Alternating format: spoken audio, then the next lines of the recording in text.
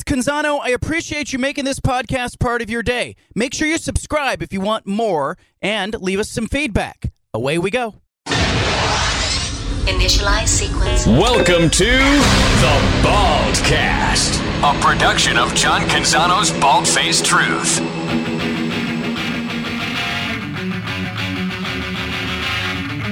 You've got the home of the truth. Back to The Bald-Faced Truth with John Canzano on 750 The Game.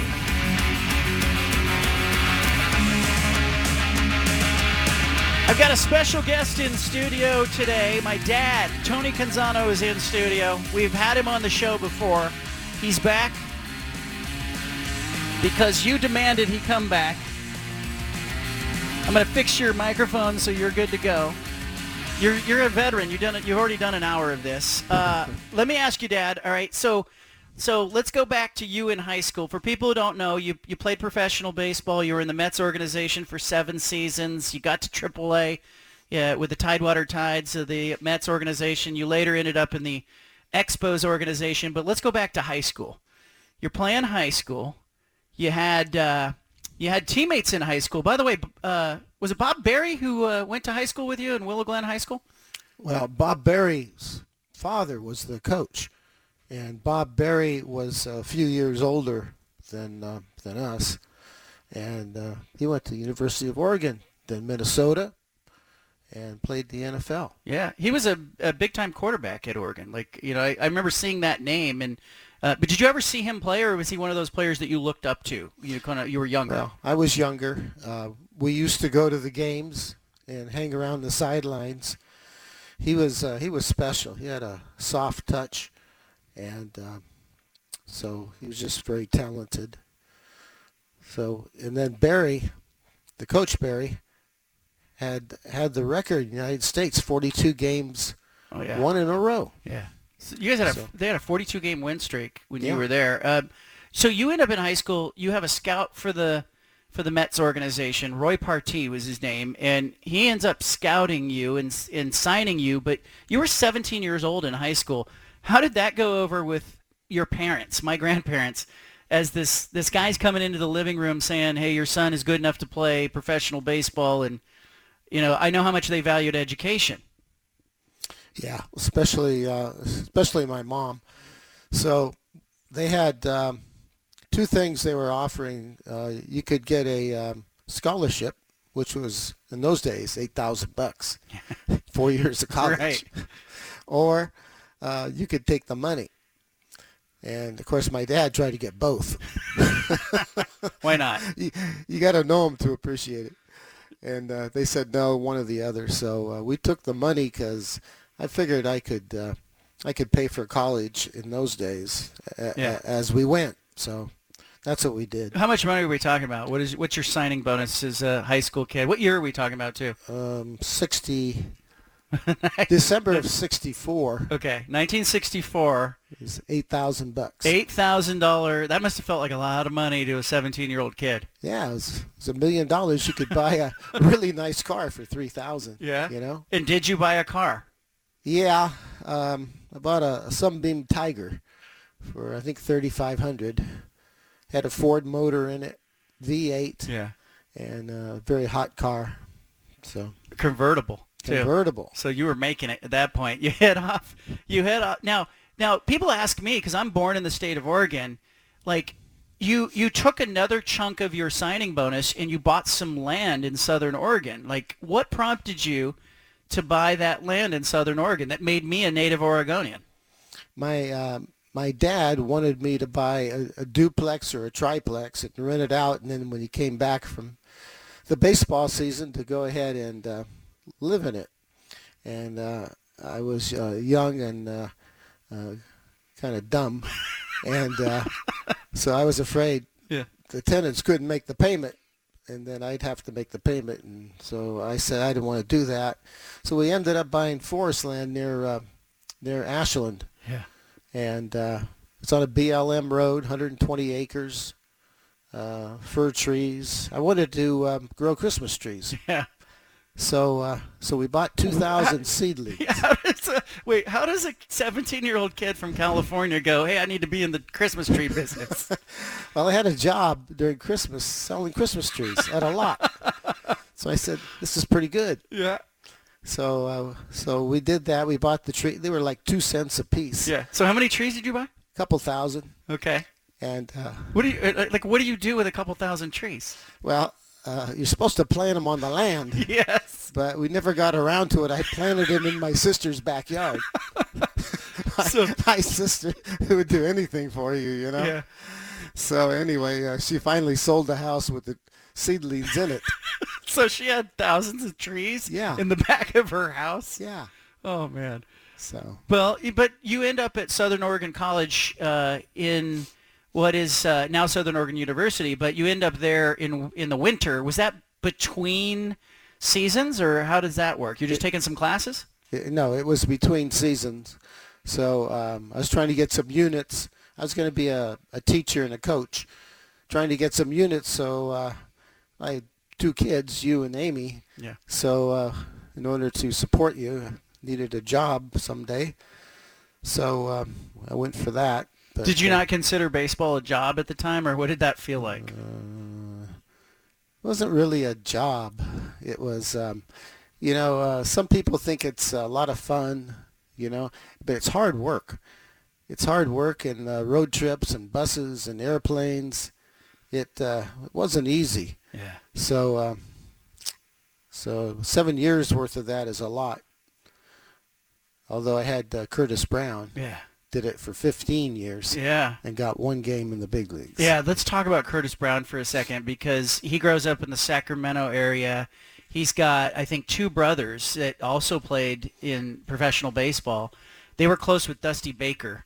But Curtis Brown, where do you encounter Curtis Brown in the minor leagues? First year in Greenville, South Carolina, and in spring training. So we're at second base, and Partee, the scout, was worried about me because I was very quiet, kind of shy. So he said, you're going to have to step up, and when these guys go to take grounders, you get in front of the guy. So I got in front of Curtis a few times. And later I had to apologize for him that I was told to do that. So anyway, so I saw him from the beginning. So we had Greenville. We had That's Durham. single A. Yeah. And then Durham is double A? No, it's still single A. Okay. But a little higher league. And Was he in Memphis? Memphis and Tidewater. All right, so all the way through. All the way through. Now, Curtis Brown, as you mentioned, he plays 15 seasons. He gets to the big leagues. He gets 1 game in the major leagues. And he got 3 plate appearances against, I think it was Ron Bryant was pitching against him. I looked it up, and he gets 1 opportunity, and that was it. You think about that, because I know when you're in the minor leagues, you want to get to the big leagues. Would that have been enough for you if you had gotten 1 game? No. That would have been horrible. Is that worse than not getting there in your mind? I think so. What was I going to say about Curtis in that game? Oh, so when they sent him down, he lasted a week. Yeah. When they sent him back to AAA, the AAA manager says, why'd they send you back? You're the best player I got. Yeah. And Gene Mauch was the manager at the Expos back then. Yeah. And he said, I got guys that could run faster and throw better. So Wow. he got rid of Curtis. I got to get Curtis Brown on the show and talk about that 1 game in the big leagues. You had great teammates. You had a lot of experiences. You were also in the minor leagues at a time when civil rights movement is going on. I want to talk about all of that. You were in Memphis when Martin Luther King was shot and killed. You were playing for the Memphis Blues at the time. I want to talk about all of that. We're going to take a quick commercial break. We'll come back with more. My dad is visiting. He is in studio. Leave it here.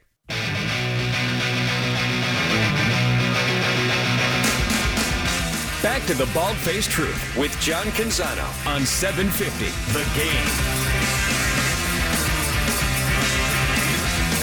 My dad is visiting from California Tony Canzano, former professional baseball player, minor league baseball player in the Mets organization, fielding some questions on Twitter for you, Dad.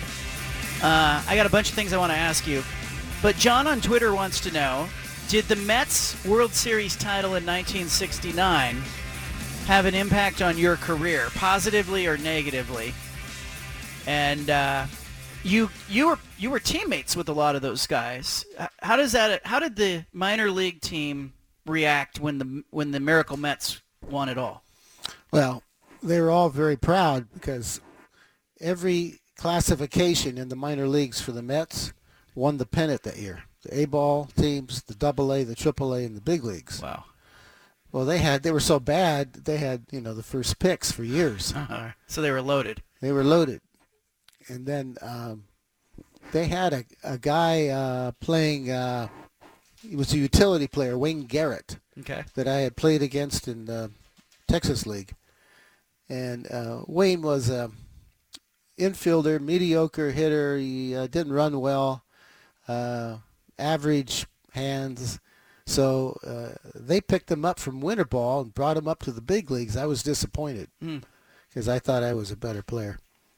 But Charlie Lau was his previous manager. Maybe Lau had something to do with his hitting that they liked. I don't know. So, so when they won the pennant, it kind of sank the rest of us down because they felt they didn't have to make too many changes. Yeah. But they had great pitching, and that's what got them to the World Series and won the series in the pennant. In spring training, you saw those guys, and you were teammates with some of those guys, like Nolan Ryan, John Matlack, Jerry Koosman, Tom Seaver. What comes to mind when I mention those pitchers? Nolan Ryan hitting a guy in the back. It was very painful to watch even. What was it like to play shortstop or middle infield with Ryan pitching? You're not going to get many ground balls. So it was kind of like so watch him either walk somebody or strike them out. Yeah. Like Little League almost. So Koosman had a cut fastball, and he was a great guy. He was 24 in A-ball. He had gone in the Army and came back out. I played with him in Greenville. And then the Mets sent him to AA and then to the big leagues. So he ended up a 21-game winner. Gary Gentry was from the minors. Seaver I only hit against once in spring training. What was it like to face Tom Seaver? I thought it was his fastball that I'd have to worry about, but he threw a slider where it didn't have any spin. It was about as fast as a fastball, and it just slid over about 6 inches with no warning. Yeah. So I ended up popping out. I was glad to do that. So you had you faced some guys that went and had great careers too as a hitter. Louis Tiant among them. Tell us the story about Louis Tiant. You faced him in, is it spring training? No, it was I think it was 69 regular season. Red Sox had sent him down for some reason. I don't know why. But, he used to have a windup where he'd turn his back to the hitter, which is pretty scary because you're thinking, hey, I'm over here, Yeah. Look where you're throwing. So anyway, I decided I was going to hit a curveball because I thought that was his best pitch. So prior to the at-bat, you're on deck, you're thinking, I'm looking for a curveball. Yep. Okay. Let the fastball go by. All right. So he throws the fastball about letter high and away, and I swung at it. Don't ask me why. Yeah. And I hit it over the right field fence. I waited on it good. Yeah. Maybe that was the key. Right. You And, stayed back. So the next at bat, I got a curveball. I hit a double to left center, and then next at bat, I hit another double. So I went 3 for 4 against Tiant that day, and the grandpa was in the stands. Yeah. So That was pretty special. yeah, he liked that because one of the scouts that was in the stands, grandpa was sitting behind him, and the scout said, "This guy, good field, no hit." And when I hit the home run, then the double, and then another double, the young scout looked at the old scout like, "What are you, crazy?" What do you know? You don't know anything, right? Yeah. Anyway. What was it about Tion that let you hit him, or is it just that kind of day? Well, you know what? Grandpa had a broken elbow, Yeah. and he used to throw me batting practice as a kid. Everything was sidearm. So I was used to sidearm. You could hit. You knew to hit him to right field. Yeah, and that's what Tion was, sidearm. So I could see the ball real well. Yeah. And I hit sidearmers real well. That's interesting. The minor leagues, we always talk about bus rides and how difficult it is. You're in the South. You're in Memphis. You're in Greenville, South Carolina in the 1960s, and you're in Tidewater. You're in Virginia. What was it like? Just sort of the atmosphere of the country at that time. Well, Memphis had a lot of problems. They had garbage strikes. They had a lot of protests after Martin Luther King got shot, understandably, and so a lot of prejudice. The black players had to live separately. Couldn't live in our area.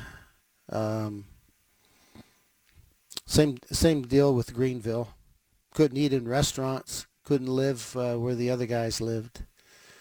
And guys like Curtis that came from California, that was an eye-opener for him. Yeah. So he'd never seen anything like that. Yeah, and you're friends with those guys. How does that affect a team? Don't know. They probably had some reservations about that, but the team supported them pretty well. We walked out of one restaurant that wouldn't serve them, and I remember growing up hearing that story. That was kind of something that you and Mom told us. That you guys had stopped. Was it a road trip? You stop at a diner, or where are you guys? It was like downtown Lexington. Yeah. North Carolina, I think, and so it was not good. So we had to leave, and so they wouldn't serve Curtis. No. Did they identify? Hey, Curtis, you're black. You can't eat here, or No. what is that conversation like? They said, "Are you an American Indian?" Curtis was light complected, so Curtis said, "No, I'm a Negro." And they said, "Well, we can't serve you here." So with that, we walked out. As a team, you walked out. You got up and walked. That must have meant a lot to Curtis. I don't know. I never talked to him about it, Must have been a shock. I know that. What else? What about when Martin Luther King dies and he's shot in Memphis? You're playing in Memphis. That had to be surreal. Yep. Garbage strikes. Everybody in an uproar. Weird time in the country too. You have assassination. You have Kennedy. You're in high school when Kennedy is shot. Is that right? Yeah, high school. And then it just had to be a transformative time for the country. But I can't imagine okay, now you got to play a baseball game amid all of that. Did you guys continue to play, or was there a stoppage? No, we played, no stoppage, and just did it. Another listener wants to know about you. You grew up in the San Jose area playing high school baseball. Dan Pastorini, Jim Plunkett, other players. We talked about Bob Berry already. But what were those? Did you have any interactions with Plunkett or Pastorini? I think Plunkett was at James Lick High School, and Pastorini was at Bellarmine. Yeah, Plunkett. We played them. I remember him in a baseball game. We were playing against him. I didn't play my senior year of football in high school because of what the scouts said about not playing. They didn't want me to play because if you blew out a knee or a shoulder, it'd be over. So anyway, so Plunkett's hitting. He had a line drive up the middle, and as a shortstop, I knocked it down, and the second baseman got the put out at second. So Plunkett eventually ends up on second base. He looks over at me and smiles. He was huge. Yeah. He was, 6'3"? Yeah, he's a big guy. 200. Big guy, yeah. We were like 150, 5'10", 5'11". Right. Pastorini, I don't remember playing against him in high school. I don't know if he was later or if we just didn't play Bellarmine. We got a caller who wants to make an offer here. Mark in Beaverton has called in. Mark, what's on your mind, man? Hey, John. So, Tony, it's a pleasure to get to talk with you. Thank you. I wasn't sure whether you would take this or not, but I wanted to offer $250 to the Bald-Faced Truth Foundation if there was any possible way to get some time and play catch with you. You want to play catch? Can you still play catch? Oh. At what distance? Yeah. I got 2 bad 30 feet. shoulders and Okay, a bad arm and bad hands. Are you- But Yeah, I was at the doctor's office today for that. So I do the best I can, but Mark, you come on out to Camp Exceptional. We'll get some gloves. Okay. We'll get some gloves. We'll make it happen. Brent is in Vancouver. Brent has a question. Brent, go ahead.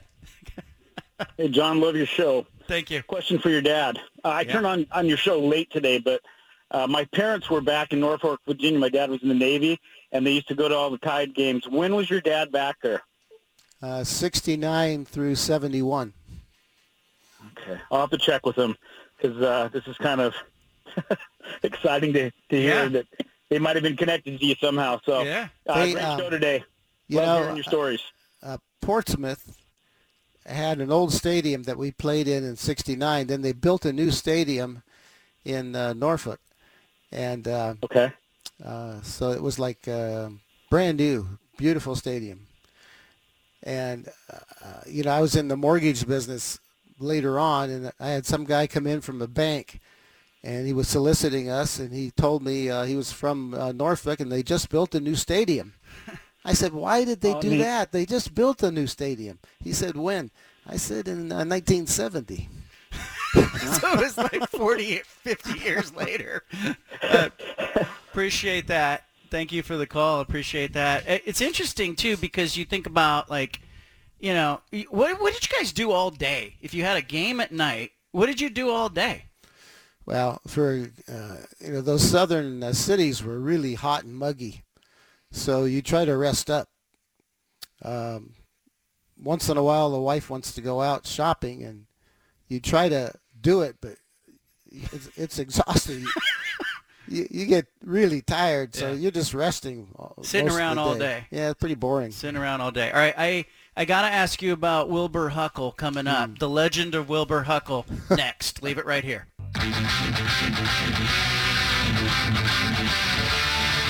Back to the Bald-Faced Truth with John Canzano on 750 The Game. Got my dad in studio, Tony Canzano, former minor league baseball player, professional baseball player in the Mets and the Expos organization. I want to ask you, Dad, Wilbur Huckle. Where did you first encounter Wilbur Huckle in the minor leagues? Wilbur is in spring training, and he was the type of guy that, he had red hair and freckles, stocky build, and tons of energy. He would ride his bike to the spring training camp from the motel. He would go fishing before the spring training started, and he'd go fishing afterwards. So he was a very interesting guy. He was a legend there in the Mets organization. He eventually ended up managing in the minor leagues after he was done playing. But Wilbur was very special. He during road trips, he'd want to wake up early, get you up. We were roommates, and he'd want to walk around town, and he'd walk for miles. So you're talking about resting up for the game. He would want to walk around. Now, was there some discrepancy over his age, his birth certificate? How old was Wilbur Huckle? Nobody really knew. At least the players didn't know. I thought he was our age, but turns out he was about 5 years older. So when he was in AAA, he was about 30 at the end. Yeah. There. But was there a campaign where the Mets kind of pushed him up like as a joke, Wilbur Huckle for president in the 60s, or what was that? Well, he was a top prospect when he first signed, and that was in early 60s, probably 63 or so. And they came out with a campaign button, the Metropolitan Party, Wilbur Huckle for president. And so I ended up getting that button on eBay, which I've got it hung up in my office. Oh, I love that. So, yeah, he was a very special guy. You probably had a ton of other encounters. You know, Gil Hodges. And who else did you come in contact with in the minor leagues? Well, Hodges, you know, while we were there, had a heart attack. And I don't know if he died or if he was just disabled, but I didn't really have too much contact with him. Duke Snider? Oh, Duke Snider. Duke Snider was great. He was about 46 to 50 years old, and he was a better hitter than anybody on our team. He would just pump balls over the right field fence regularly, no problem. Was he the manager, or was he the hitting coach, or what was he? He was the manager.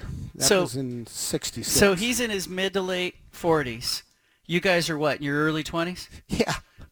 And Gil Hodges is jumping in for batting practice? Or, excuse me, Duke Snider's jumping in for batting practice? Yeah, and then they had a old timers game in Eugene. Yeah. And he hit about 3 home runs in that game. You know, and us guys in the dugout are just in awe. Right. You know? So. Pretty special. Yeah. All right. Thank you for coming on, giving us some of your time. I appreciate it, Dad. Okay. All right. Good stuff. He's going to take his headset off now. Coming up, we'll play Punch It audio. Appreciate you coming on. Now, I know the listeners are going to want more of you, all right, now that you know he's walking out of the studio. But we'll get that. Anna's coming up later in the show as well. You got the Bald-Faced Truth statewide. Leave it right here on the Bald-Faced Truth Radio Network. More ahead. We interrupt this broadcast with a special announcement from the Bald-Faced Hey, sorry Truth to interrupt the Reporter. podcast, but if you want to listen to more of the Bald-Faced Truth Radio Show, including more of this segment that you're listening to, make sure you subscribe on SoundCloud and iTunes to the Bald-Faced Truth Radio Show. Thanks for listening.